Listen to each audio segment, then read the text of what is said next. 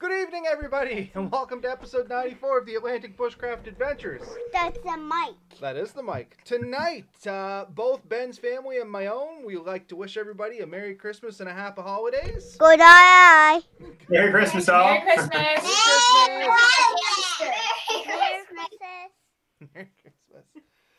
And that's from our families to yours, and we hope you guys have the best of holidays and a very Merry Says Christmas. Merry and that Santa Christmas. treats everybody well. You good? Shake. Shake your head. Jingle, jingle, jingle. I'm singing Wish Merry Christmas. Wish you Merry Christmas, wish you Merry Christmas, wish you Merry Christmas, and a Happy New Year. Very good. You were all singing that earlier, Well, weren't you? Girl's got to do something. We wish you a Merry Christmas. We And a wish happy you a Merry hamster. Christmas. We wish you a Merry Christmas and a happy New Hamster. Year. Good tidings. We're not going that far. Let's not get carried away here, people. Merry Christmas, buddies. Merry Christmas, buddies. I think that sums it up pretty well. Okay, we want to go right into our podcast and let the women folk disappear. Adios. Merry Christmas. Merry Christmas. You want to go watch yourself on the video? Go turn the video on. You can see yourself. Get ready for bed. No. Yeah. Or hop in the chair over there if you want. You want to sit with me? Sit me. All right. Grab a chair and come on up. On your blanket. If you need to. Okay, everybody. So tonight, episode 94, and we have some, just some basic updates. I mean, it is close to Christmas, so I believe my child has gone to get her own reindeer. So yeah, hey, Merry Christmas, Steve. So big news, kind of the headliner here, I think, is Ben's news. So why don't you jump right into that, Ben? Yes, so I've been wanting, and I think a little over a year ago, we talked about trying to get, like, for me anyways, a off-road, more worthy vehicle than what I had, being what I had was a minivan and a Dodge Dart. So the Dodge Dart died. It's no longer functioning. So this week we picked up a new to us Subaru Forester. So that will be significantly more capable than what we've had before, which gives me the ability to get further in the woods without having to bum rides, which was less than fun for me. And yeah, the big thing there, Ben, or at least I think the interesting part for this is you actually put a lot of thought into the vehicle that you actually picked up. You had in mind what you were looking for features. Yeah. And then you just kind of got one that met all the requirements. Okay, I'm not holding on to your toys there, bud. So priorities for me was something that was potentially modifiable. So I was looking for things that I could get, like, lift kits potentially for. I wanted something with good all-wheel drive or 4x4 capability. Subaru, I think, really hits that on the mark. It really has, for its segment, one of the highest clearances in the segment. So at 8.7 inches, it competes with most of the other things. So that works out pretty good. The other things were the fact that it's relatively economical fuel-wise, which was kind of a big thing for me, because a lot of our trips really are a fair bit of highway driving before you ever get to the woods or get to a dirt road. So that was a high priority for me. Well, one of the neat things, as you were saying there about some of the features, is we figured it out. And my new Ford Ranger and your new vehicle are almost like the exact same clearance, which is kind of neat. Because what year was yours, Ben? I don't want to say the wrong year. So I think it's a 2015. Actually, I know it's 2015. So 2015 Subaru Forester. Forester, yeah. So yeah, we actually went online and we found, and I don't have the numbers here with me, but we found the approach angle, the departure angle, the breakover angle, and the clearance. And really, neither vehicle vastly beats the other.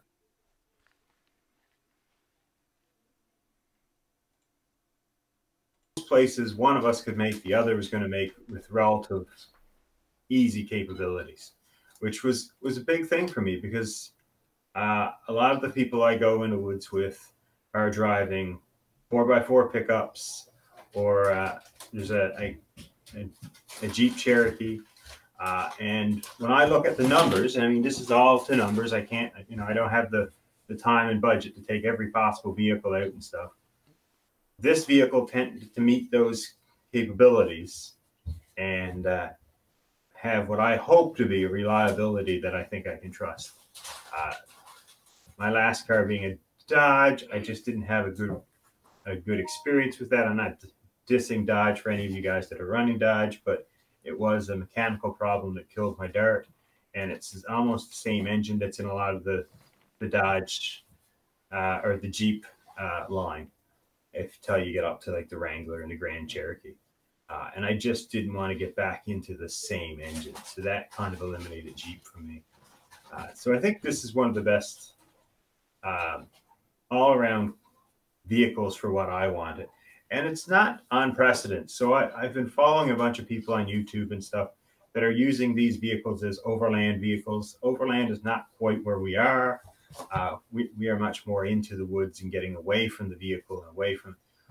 But a vehicle to me is a base of operations. It's what gets me as close to the woods as possible, or as deep into the woods before I have to go to my, to walking, to boating, to whatever I'm taking. And I was able to pick up. So I picked this up on Monday. Tuesday, I already had roof racks, J racks show up from Amazon and Princess Auto. None of these are sponsoring us, by the way, but these are where I got, the reasonably priced things. So I now have two set of crossbars and two full sets of J racks, so I can take 2 kayaks, potentially 3 if I jam one in between, onto this rig. So that's already set up. I went immediately on Kijiji, started looking for spare rims. I found a guy selling Subaru 16-inch rims for $100. I got 4 rims with tires on them. The tires are iffy quality, but at $25 of rim, I wasn't really complaining too much. So yeah. I have a spare set of rims. So I'm going to end up putting a bit of money into this. And I mean, some of it's in making sure that I'm satisfied with the mechanical soundness of the vehicle, because it does have a fair number of kilometers. So I'll be changing fluids. Not all those are necessarily cheap. And that's just part of the business, right? It's going to cost a little bit, but we're looking at doing a lot to this vehicle to make it as capable of off-road as possible without, basically bankrupting us or really changing the form and function of the vehicle too much. If you're okay with it, Ben, I do have a picture of the of your new vehicle there I can pull up so people can actually take a look. Entirely up to you, though.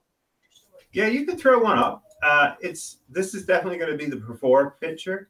There are some changes coming on. We have a decal scheme already partly in mind, so it is going to change a bit. Those vents, some people have already complained about them. They are cosmetic, but I do like the fact it breaks up the shape of the vehicle. It can, without those fake vents on the side. I find it is pretty plain from a side-on view. But yeah, it works pretty good. We took it, me and my wife worked together, so we took it for a drive yesterday at lunch and went back some ATV trails, and she's quite a bit of fun, buddy. I gotta say, there's you and Missy picking it up. So yeah, that was minutes after buying it. That's actually at Access Nova Scotia. We finished all the paperwork up, and within 8 kilometers of that, I had the new rims and tires into the back. So, but kind of an exciting time, exciting purchase, as you said. You and I have been talking about this for well over a year. Yeah. Like I said, you knew what you wanted, and it's kind of exciting that you finally got what you wanted.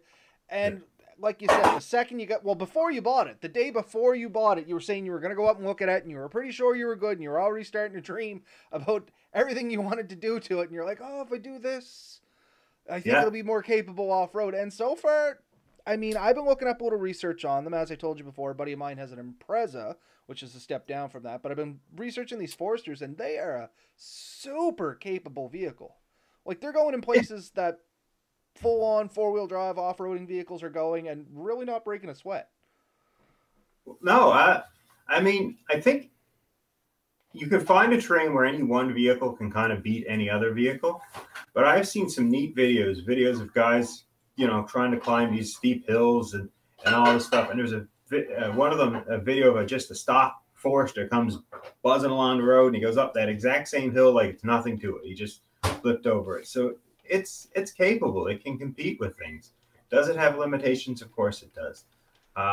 It's smaller. I had, I think you would have seen it. I used to have a full-size Silverado, 4x4. At the first bushcraft gathering, I had that there. I vaguely remember it, but if anybody hasn't been aware, Ben and I, though we were at the first bushcraft gathering together, we weren't doing this together. We were just kind of acquaintances at best.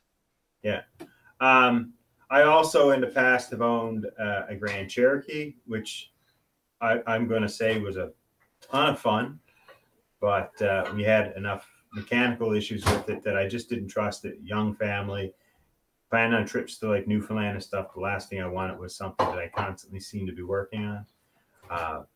But the four-wheel drive system, and that was second to very few, if any. And it was a ton of fun. But this one here I find is really capable, and it really hits a lot of the marks with fuel economy, your approach, departure angles, all these things. And there's a ton of stuff you can do. There's quite the market and community for it. And we have some capabilities ourselves. So we talked about this on our creating the perfect bushcraft vehicle or budget bushcraft vehicle. We talked at that time about maybe making like skid plates and stuff for vehicles. So it's something we may approach in the near future. That's some fun. It's definitely going to be a project. It is also going to be like a daily driver for me. So I will be using it fairly regularly for a daily driver. But in the weekends, I want to know that I can go. And if my buddies want to go down a relatively rough road, I can pretty well keep up without problems. And I suspect that this will do it almost stock. So anything I do to it is just going to improve those capabilities. I am not planning on getting into, say, overlanding, but I definitely want something that gets me closer to the action. There's a ton of lakes and rivers and places that I'd like to visit, and this is going to give me the ability to get my canoes and kayaks back there. It's going to get me the ability to get a little closer and do camping and stuff, and be pretty secure in the knowledge that when it's time to come home and get out of that, I'm going to be able to do it, even if the weather does change off a little bit and stuff. So it's going to be fun, and we will definitely have follow-ups and probably a few just reports of what's happening. Like I said, I didn't really have it for more than a few days, and I already had roof racks put on it and the crossbars, and I got the J rack set up. We have some other plans for it, so it's going to be a fun bit of an adventure. That we put new floor mats in it today. Not exciting, but just trying to keep it in the best shape as possible. So all this stuff added will definitely have an effect. No, I think it's going to be a ton of fun. Like you said about the skid plate thing, already kind of thinking about ideas for that. If you ever do go to tackle it, I got some things rolling around in my head. But I think it's very doable. And like you said, stock, I don't think you're going to have much issue with that thing anyway. No, I don't think so. Like I said, I went down an ATV trail pretty well with it the other day, and had to climb the tires over a few interesting looking rocks and things, and it really didn't hesitate too much. And this morning going to work, we hit sheer ice, and honestly, it still has the tires that came from the dealership, which aren't necessarily the best winter tires. And I watched the truck ahead of me. He was fishtailing all over the road. People, when they turned the off ramp, he pulled right off. They said it was like you could see that they weren't. And this thing was tracking true.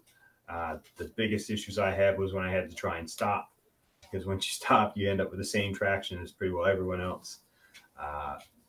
There was one turn, I think every one of my coworkers managed to hit the curb when they did it. I didn't, but I'm not going to lie. When I looked in the rearview mirror, I was inches from hitting it. But I can only say that, you know, that all-wheel drive system pulled it out in time. So I do know it's capable, even without the greatest tires. It was doing pretty good. I had those 16-inch rims. It comes with 17s, I believe. So the 16-inch rims can allow me to put a decent all-terrain style tire on it that'll give me some good capabilities on multiple terrains and stuff. So that's one of the big initial things that I want to get done to it. No, most excellent. And something I just wanted to make mention of, if anybody's wondering, and not that I'm a mechanic in any way, shape, or form, and Ben can probably add a little bit more into this too. The difference between all-wheel drive and four-wheel drive is, of course, all-wheel drive is its all-time four-wheel drive. It's designed to run an all-time four-wheel drive. And as such, generally you have a computer controlling the power that's going to the tires, which in the instances like Ben was saying, like slippery roads, kind of muddy areas, anything that's really slick, it's kind of a benefit over four-wheel drive, personal opinion, because you do have that computer controlling everything. And if it does have a tire that's slipping, it's going to transfer that power to the tires that are not slipping, and it's just going to keep you tracking truer. Four-wheel drive, on the other hand, tends to be a little bit more advantageous in like rock crawling and really rough terrains, because you can like walk the differentials and stuff like that. But generally, it doesn't have any kind of system to transfer power from the wheel that slips to the wheels that grip. I think that's an old term coined for some commercial, but anyway, that's the truth. But when you walk it in, both axles spin at the exact same time, which has its advantages, it has its disadvantages. Big disadvantage is turning radius. In a lot of those four-wheel drives, if your tires are gripping, you try to turn, it's real easy to break a universal or a yoke or an axle or anything like that you want to go on about. As we're in all-wheel drive, generally the computer will kick in and it'll compensate for that, and you just mosey on like no difference, in all honesty. Yeah, I remember with my my Silverado, if it was in four-wheel drive and you tried to turn around in a parking lot, you would feel it bind. Like it would actually struggle to do it. And I have no idea what the proper term for that is, but what I've always called it, and what it was always been called when I grew up, was dog tracking. It kind of like the wheels almost judder sideways, you know what I mean? Well, that's the thing, is the outside tire has to go further than the inside tire. And when that rear end locks up, it's basically a solid, you know, axle. That means that one tire is either dragging or pushing itself through the ground. And, you know, that's a struggle for the vehicle. And on the front end, it really causes some issues. So yeah, you really feel it in my truck. With the all-wheel drive system, you really don't notice anything's happening. It's constantly monitoring everything, and it reacts faster than you can. This one also has the X mode, which I thought was a pretty interesting little thing. And so if you're at lower speed in bad weather or bad terrain, you put this thing on, and it's sort of a bit more of an aggressive all-wheel drive system. And it's really fun to play with. I've already tested it a couple times. And one of the things it does is a hill descent system. So you know yourself, when you're going down a hill and you apply the brakes, all four brakes lock up, and that's when you could potentially slide off the hill and have an issue. This will actually individually control each of the wheels so that none of them lock up and control your downhill. So my father-in-law has a rather steep hill, and when we were down, there was still quite a bit of snow. So of course I drove straight up it and parked. When it came time to do it, come down, I put on the X mode and just backed all the way down with it. And it's really neat. You take your hands off, well, not your hands off the steering wheel, but you take your feet off the pedals. Yeah, it just does everything. Let it do its thing, man. Like, but no, you don't have to touch the brake or the gas. And it just basically controls you down the hill at a nice, reasonable speed. And all you have to do is pay attention to steering. So it really does take a lot of the load off your mind, because and I talked to other people with it, basically unless you had 4 feet or 4 ways of controlling the brakes, you could never try to match what this thing will naturally do. So, you know, I think it's a capable rig. I'm not saying it's the best rig in the world, but it was the best one for me at the time. And I did look at quite a few, and I did do a lot of research. This is the one that seemed to do it for me. We shall see if it works out as well as I hope it does. I really do think it will. Oh, I think you're going to have a good time with it. And a comment here where I was talking about the dog track in there. That's only if the 4x4 is lockers on lost conditions. The wheel with the least amount of traction will still spin. Similar to all-wheel drive. So there you go. Like I said, I'm not a mechanic. I don't really pretend to know all the ins and outs. That was just a quick googly search while we were talking about it. And then, of course, he said at the end of the day, both are still better than a two-wheel drive. And that's, like I said, if you want to look more into it, just jump online, do, four-wheel drive versus all-wheel drive, and there's a lot of great explanations out there to get you the basic gist of it. Long story short, each has their place. Both are still better than two-wheel drive. Yeah. Oh, yeah. And even from, like, one manufacturer to the next, there's differences where one seems to work better in one situation than others.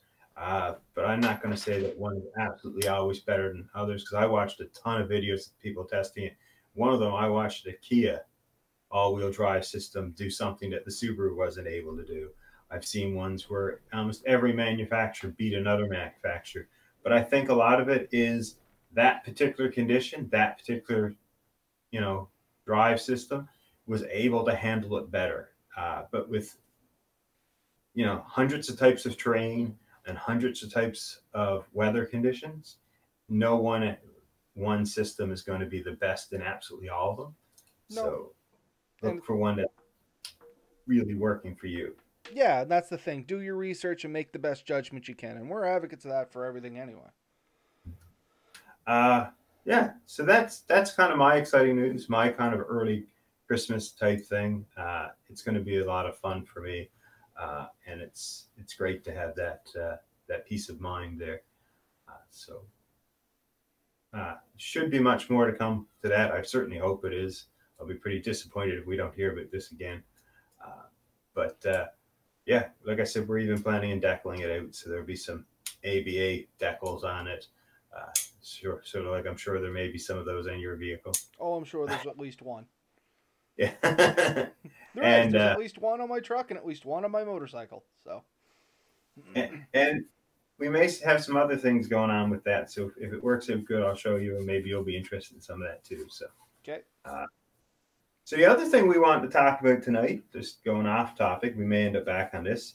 We talked about last minute gift ideas for bushcrafters. And we're talking true last minute. Like if you need something now, Danny, I have a RAV4. I like it other than the ground clearance.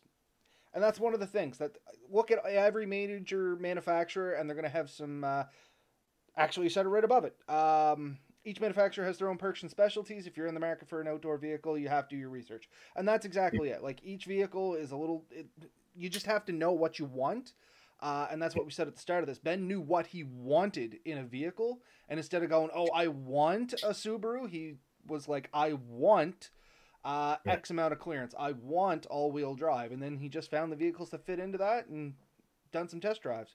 But yeah, anyway, back on topic. So we're talking true last-minute gift ideas. Like if you have to go out tonight and buy something, these are some good ideas for any bushcrafter. Now, for anybody, maybe not. But for any bushcrafter, I can guarantee you they will appreciate some of these gift ideas. So you don't want to go back and forth, Ben, and hope we don't hit the same ones? Or you want to do this? Sure thing. I have quite the list. To start off with, though, I want to bring this up. So one of our first Gear of the Month things, we talked about notebooks in the woods, I believe. Journals. And one of the ones we had the techie option was the Rocketbook. Well, I finally got myself a Rocketbook, so now we can talk a bit better about it. And they are quite fun. So that's where I'm keeping my notes nowadays. So just to bring it all circle, we started off with this as one of our early topics.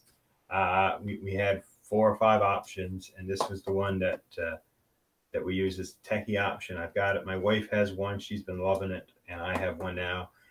And it's good for everything. I can do my work on it. I can do bushcraft. I can upload it all up. So it's really cool. Thought it was neat to mention. So the very first one I have, and I think we both may have this one, was jerky. Ah, you got me. Yep, jerky was up top my list too. Any bushcrafter will appreciate the gift of jerky. And you can literally get that stuff anywhere. It doesn't have to be a specialty jerky. just jerky in general. Keeps well, adds a little bit of flavor, gives you something to gnaw on. I mean, it's kind of the perfect bushcrafting food, almost. It's not really nutritious to its fullest extent, but... I generally have jerky in my pack when I go in the woods. It's pretty well a go-to. I don't have to worry about it going bad very quickly. Like it's always good for the whole trip anyways. And you know, I wouldn't call it cheap, but it's always appreciated. And if you make your own, people love to share it. But honestly, even if you buy the store-bought stuff, it's a great thing to share with your buddy, have a chat. So it's always a good thing to have. So I knew that was going to be on both our lists, but I figured I'd throw that out first. So what was your first one after the bush? So just jerky. On jerky, I actually have a small present for you, Ben. I do have some deer jerky set aside for you. I made up about 3 pounds of it. So wow, it's not bad. It's not bad. But do I need to drive? Do I need to drive my Forester down to pick it up? Potentially. Actually, at the end of this video, I want to talk to you about something else too. So the second thing I had up on my list that any bushcrafter can appreciate, a Bic lighter. Yes, it's just a plain old Bic lighter, but every bushcrafter, regardless if they want to practice bow drills, if they want to practice hand drills, if they want to use a flint and steel, any of that stuff, I can guarantee you they're still going to appreciate a Bic lighter, because at some point, you're going to land in the woods, you're going to be cold, you're going to be wet, and you just want the fire going. You don't want to do all the fanciness, you just want something that works. So a Bic lighter. I also had that. I threw matches in there too. I had lighter matches. Yep. But yeah, any pretty well guaranteed fire lighting method. Every bushcrafter loves to have it. I always have a Bic lighter or two in my pack somewhere. I know some of the more fanatical people say they don't bother with that stuff. You know, I know who you're talking about. Fire steels are great. But you know what, Ben? He looks up to us. Literally looks up to us. So okay. He does. But fire steels are great. Flint and steel is great. Friction fire is great. But you're right. In a true emergency, a guaranteed way to light fire could mean the difference between life and death. If you fall into a lake or a river and you're basically frozen and you need to get a fire going, it can make the difference between coming out or not. So I think it's a great thing to have. A good little trick with these lighters is to make sure you keep them relatively waterproof. I've done a thing where I wrap cardboard around it and then wrap it in electrical tape so it's nice and tight, and you can pretty well submerge them, and they'll stay relatively dry. I learned that from my grandfather. He always did it. It was a great system. Well, Danny just mentioned one here too. The mini Bic lighters, you can get the little cases that go on them, and it makes them waterproof. Oh, that's even adequately as good. They're a two-part gift. You know what I mean? They're doubly special. Oh yeah. No, that's a great idea, Danny. So I'm going to throw one out here because it's my turn. Lipton Sidekicks and any canned sandwich meat. Yep. Couldn't agree more. That is a quick, easy meal that doesn't take up a lot of weight, and it's really nutritious not super nutritious, but it gets you the calories and energy you need. And it's really quick. It's one of the first sort of like budget, ready to go quick meals that me and the wife started using. You can go to the dollar store, literally buy Lipton Sidekicks, a little can of sandwich meat, heat up a little bit of water, mix it all together, and it's a tasty little meal. It's pretty quick. You want to add a little bit of spice or a sauce to it, even better. So, okay, I'm not going to double up on this. I also had either pasta packets or instant potatoes for the same reason. Yeah. So I'm just going to veto mine on that one, and I'll move on to a different one because all kind of the same idea. Any kind of dehydrated, ready-made food. Mr. Noodles, instant potatoes, the Lipton packs, even the rice packs, all not bad. So yeah, any, ready-eat meals kind of deal without getting into an MRE. Although an MRE is great, you're not going to buy that last minute. I can guarantee it. Well, I'm not going to guarantee you that, but I'm going to assume you can't. No. So the next one I had was a flashlight.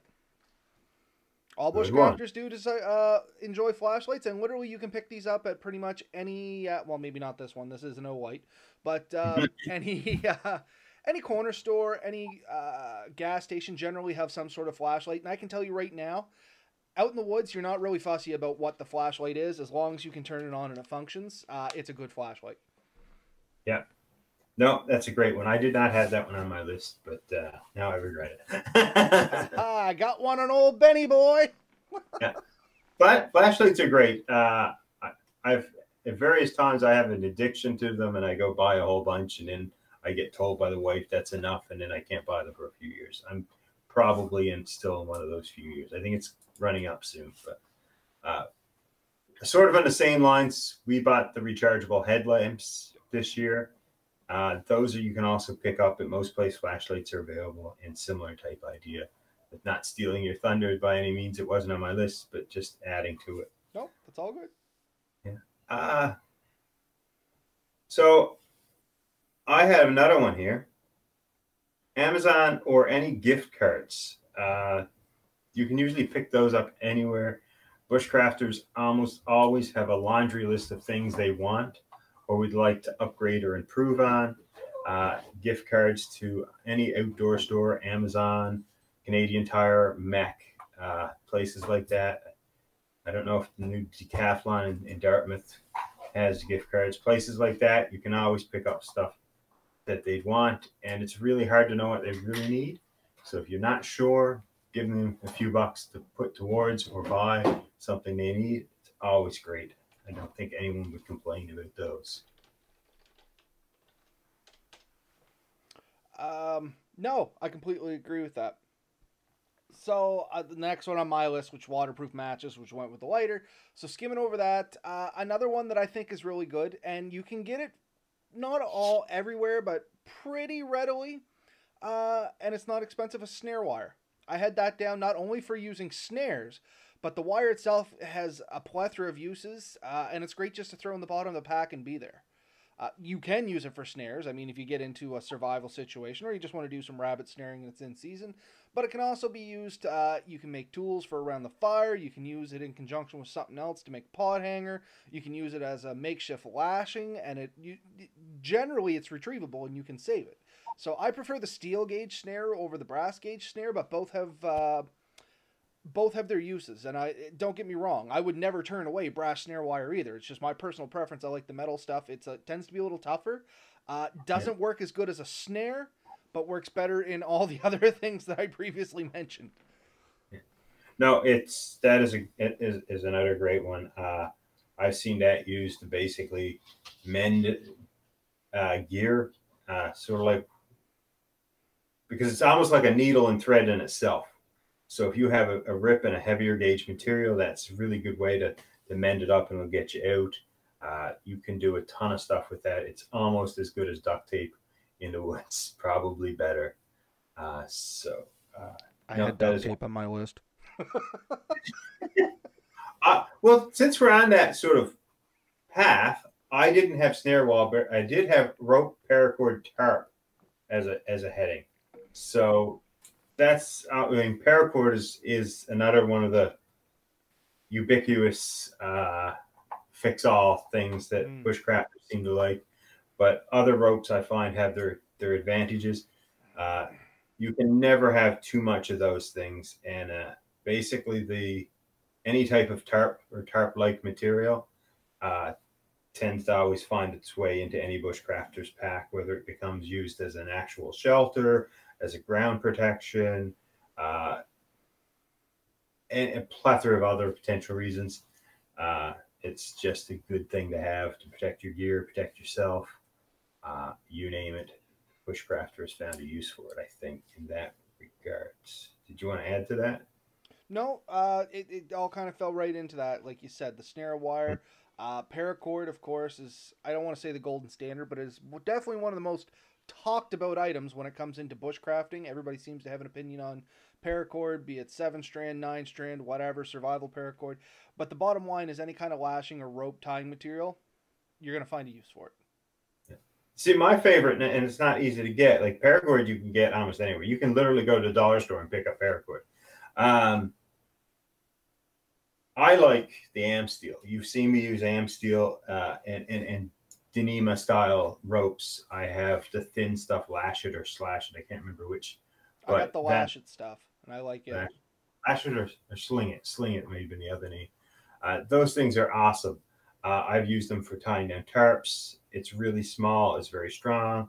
And it can be done into the same thing as like whoopee slings and that. You can weave through it. But again, that's hard to get. You can find it at marine stores and a few other places, but it's really hard to get. Paracord and other types of rope you get anywhere. Yep. So I kind of went off topic there. I am sorry. No, it's all good. It's all good. Is it back to me already? Yeah, because I said snare wire and you went paracord. Yeah. So for me, the next one on my list was travel toiletries. And you can generally find these at, like, once again, Irving Big Stops, most Irving gas stations, dollar store. And when I say travel toiletries, these are the things that bushcrafters appreciate and often forget themselves. Things like, we had mentioned them in previous podcasts, like the little flakes of soap. They're great, but a lot of people don't think about them. A travel toothbrush with travel toothpaste.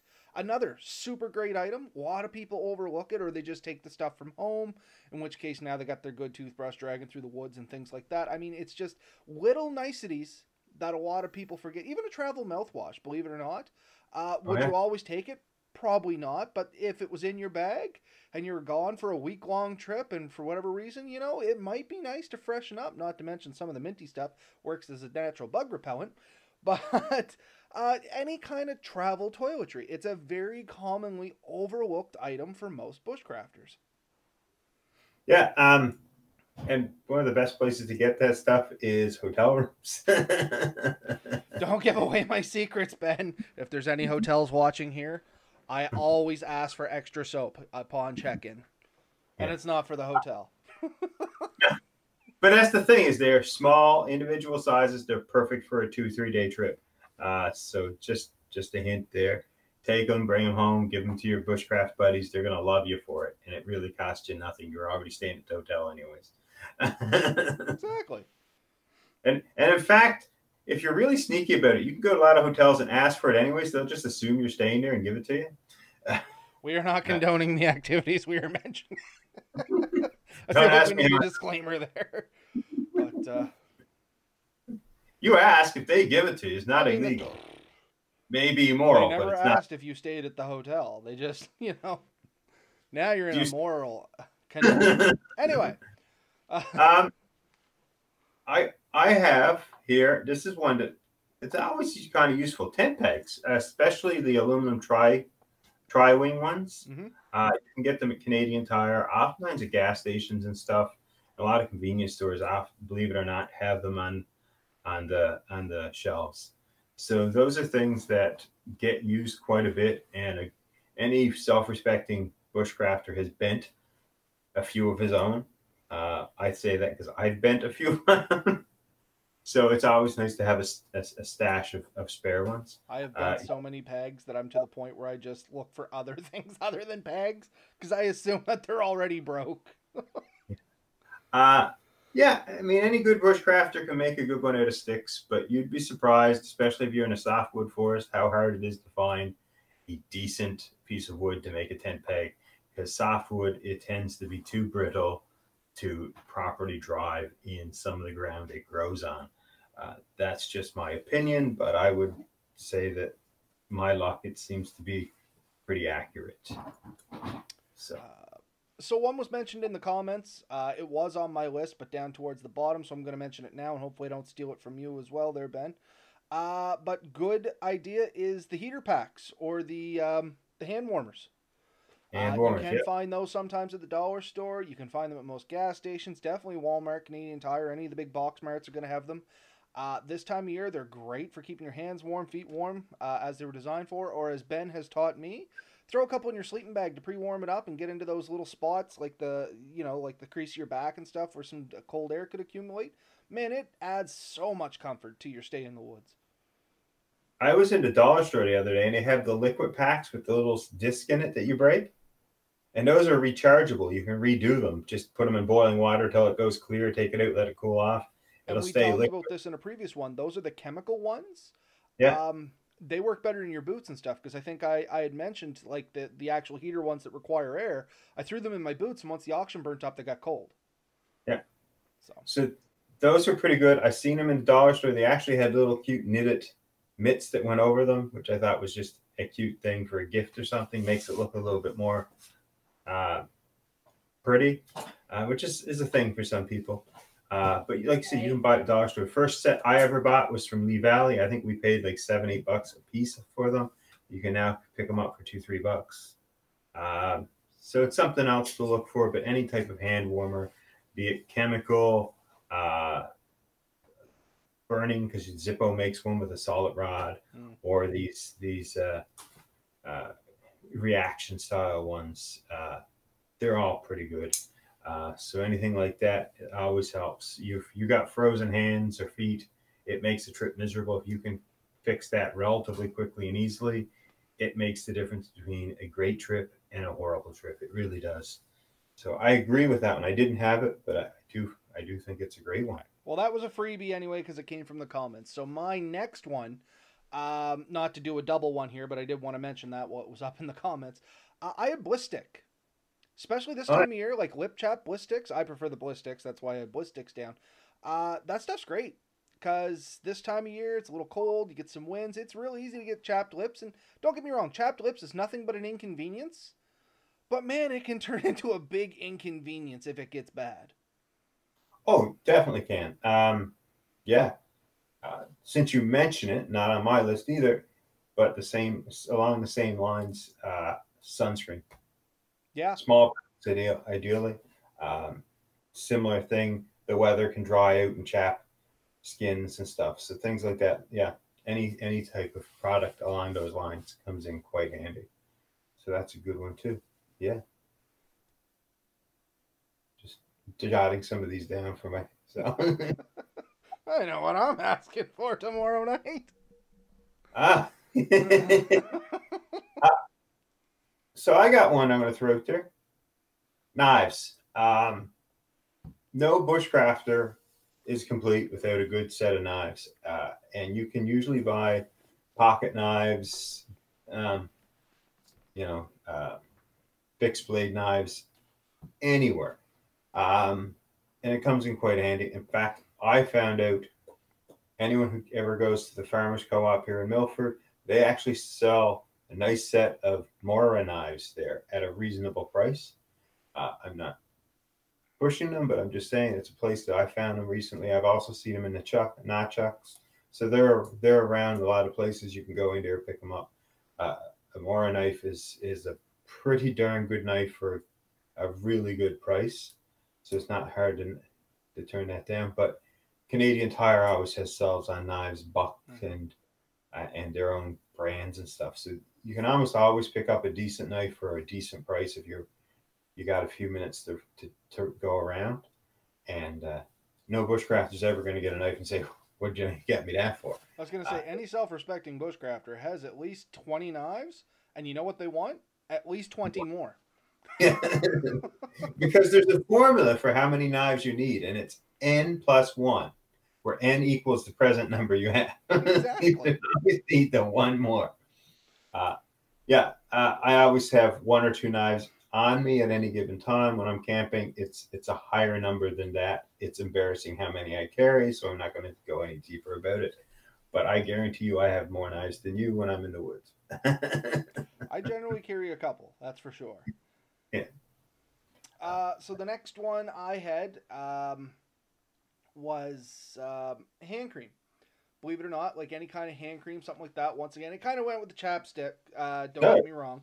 But like little things, hand cream. If you can get the kind of self-cleaning ones, there's ones out there that'll kind of like give a cleaning as well as a moisturizing. Those are great, but I'm talking literally just moisturizer sometimes. Not only for your hands, for your face. Once again, this time of year, if you're out there quite a bit, wind chapping, stuff like that, it's a real thing. And once again, it's an inconvenience until it's more than an inconvenience. So it's one of those preventative measures, doesn't cost a lot. You can pick it up anywhere, even in a pinch, Vaseline works.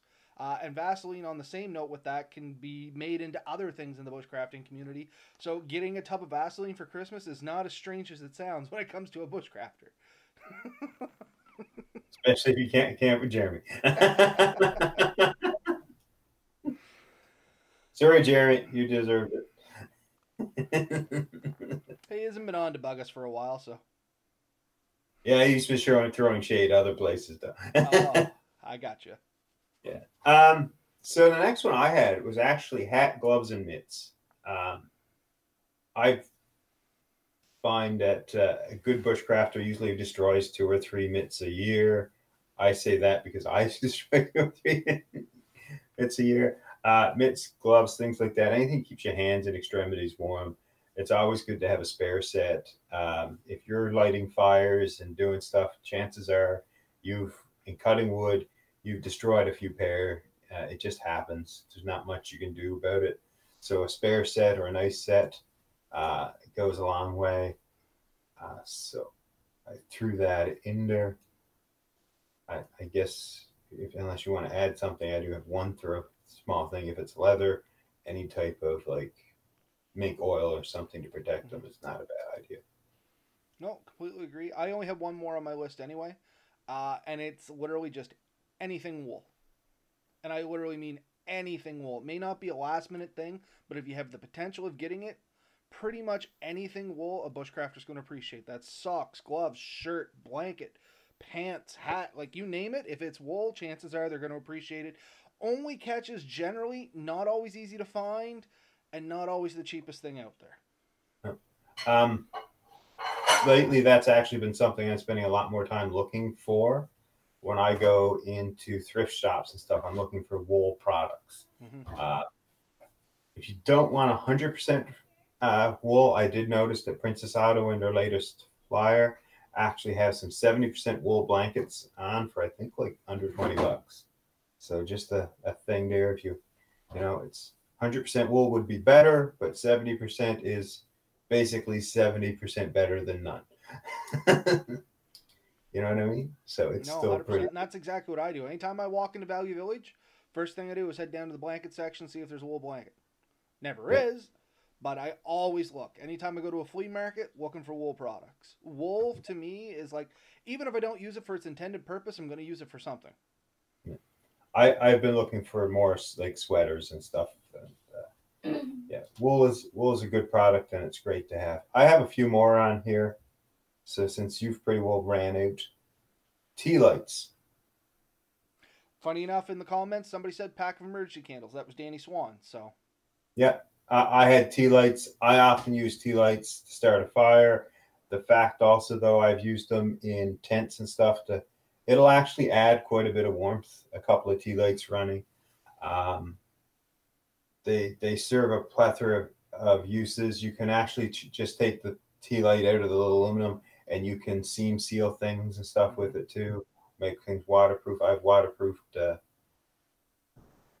I have a sleeve for my my saw, the Agua Cannon Boreal 21, which we've raved about here in the past with that little sleeve to keep it safe and carry. I took I think a whole tea leaf and rubbed onto it and then heated up with a hair dryer / heat gun, and you can put it under the tap and the water just beads off. So tea lights have a plethora of uses.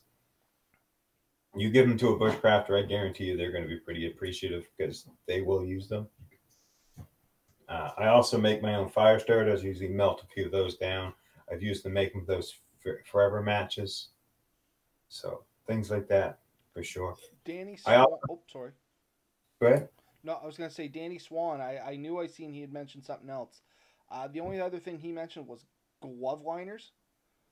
So those cheap white glove liners. I never even thought of that. That would be a great.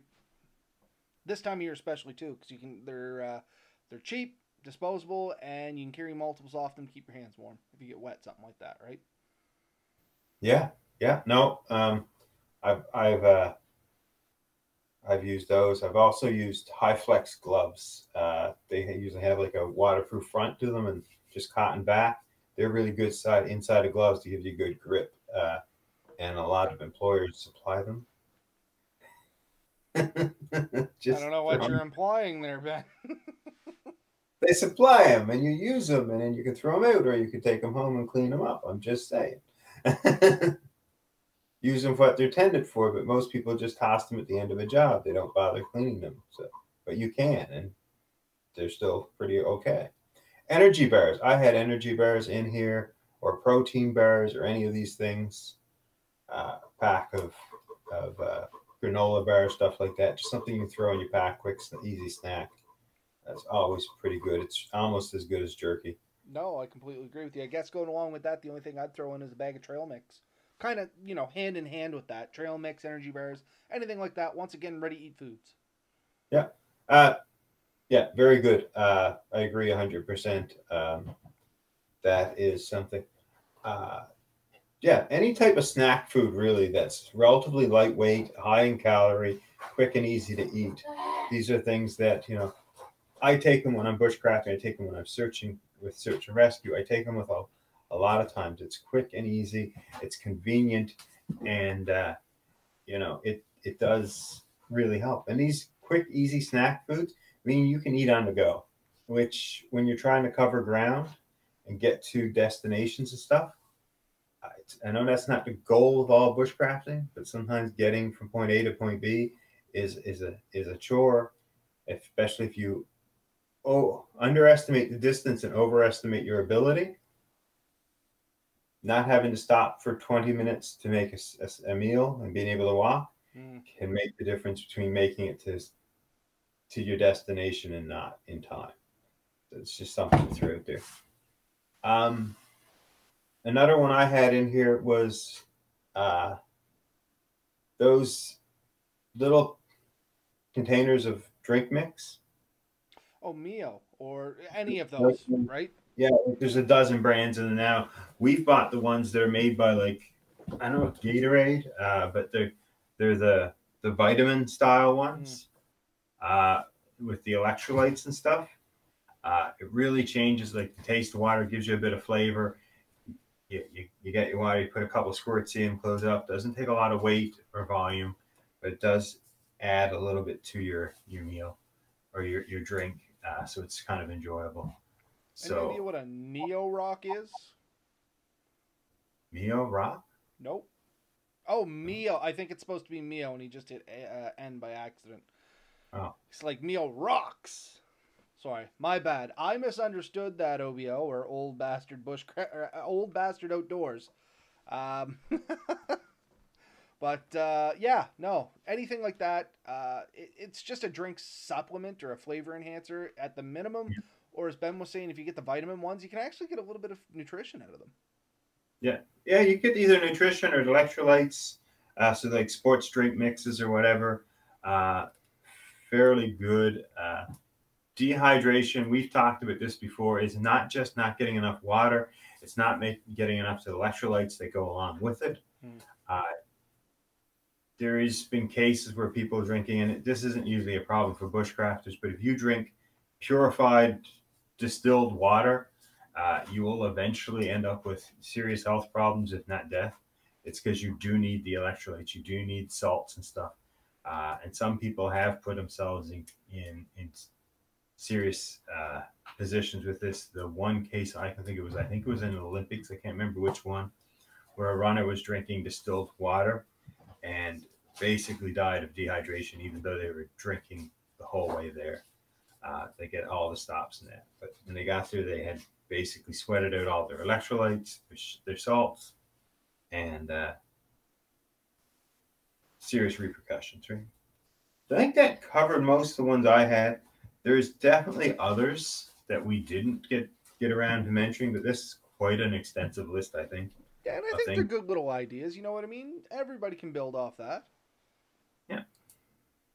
And it's these little things that, to keep in mind. We generally try to keep our packs relatively lightweight and compact. And most bushcrafters, the expensive items, they know what they want. They're going to already have be trying to get it. Either they have it or they don't. But these are almost consumables, things they're using up constantly, and they're looking to replace. If other bushcrafters are like me, which I have to assume they are, they have little caches of this stuff that fill up half a basement.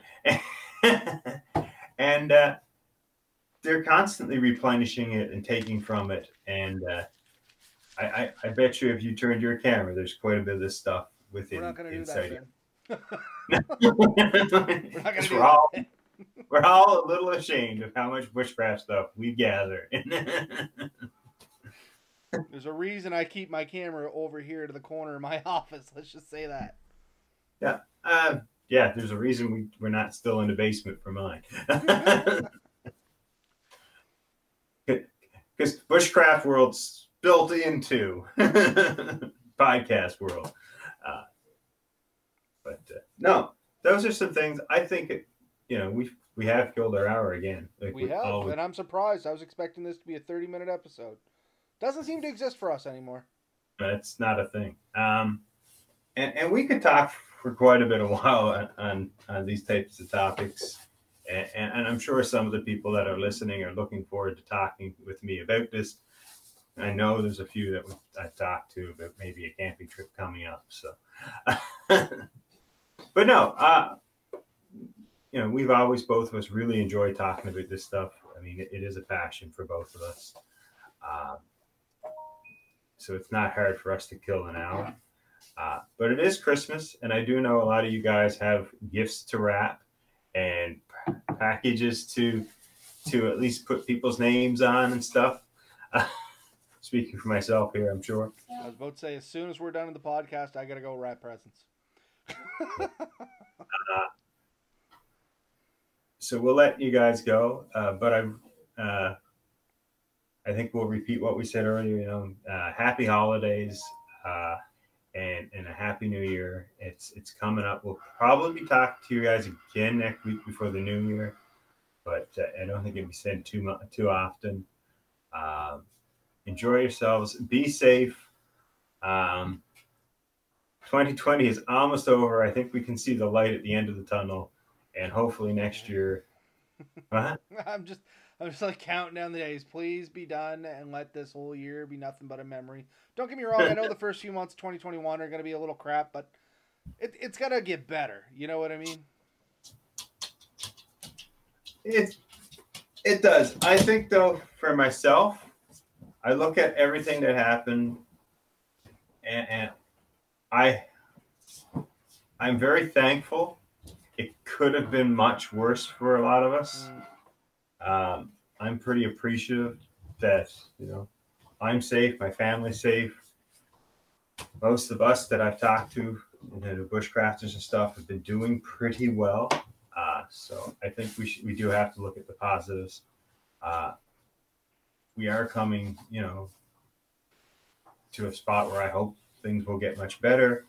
And I think we should be happy that those of us that haven't really suffered too much should not really complain too much. I can't complain. I'm just getting a little tired of it. That's all. I mean, I've been treated rather well. The whole thing, I have weathered very well. Much like yourself, I can't complain too much. No.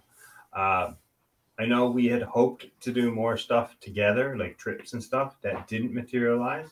We only really managed to get together once this year. Yeah. That was it. We got together for the boat trailer video, which if anybody's interested, there's a boat trailer video that is uploaded and good to go. You get to see Ben in all his tutorial glory. It's actually a pretty good video. Very informative, and it's a great product. Just check it out. Yeah. No, that's great. And we'll be using that again next year. I expect a few more water trips in the future. For sure. There's a few lakes I definitely want to hit. A few people I've already been talking about getting out with and doing things with. So I'm really looking forward to that. You can't knock the ability a good boat gives you to get into the woods and really enjoy the whole experience. So, yeah, a great, what we call cart for moving any type of canoe, kayak, and the one we created and showed how you can make it. That does. It works for canoes and kayaks. I've used it for both. Very good, very efficient. So, yeah, check that video out and let us know what you guys think. And if you guys like that kind of video and if you want us to do more of it, We just take a guess at what you guys want, but if you guys tell us what you want, it makes our job so much more easy. Yeah, Danny, we are going to be on next Wednesday, that's for sure. Yep. But yeah. It's a secret what we're going to talk about, though. What's that? It's a secret what we're going to talk about, though. Well, I don't think that's actually New Year's Eve. I think that's just, it's the day before New Year's Eve. So I should be okay. Very good. I don't know who's texting me, but anyway, that's all for me tonight. What about you, Ben? No, I'm good too. All right. As always, have a good night, everybody. Merry Christmas. Happy holidays. Whatever your thing is for you, we wish you the very best. Right off. Night.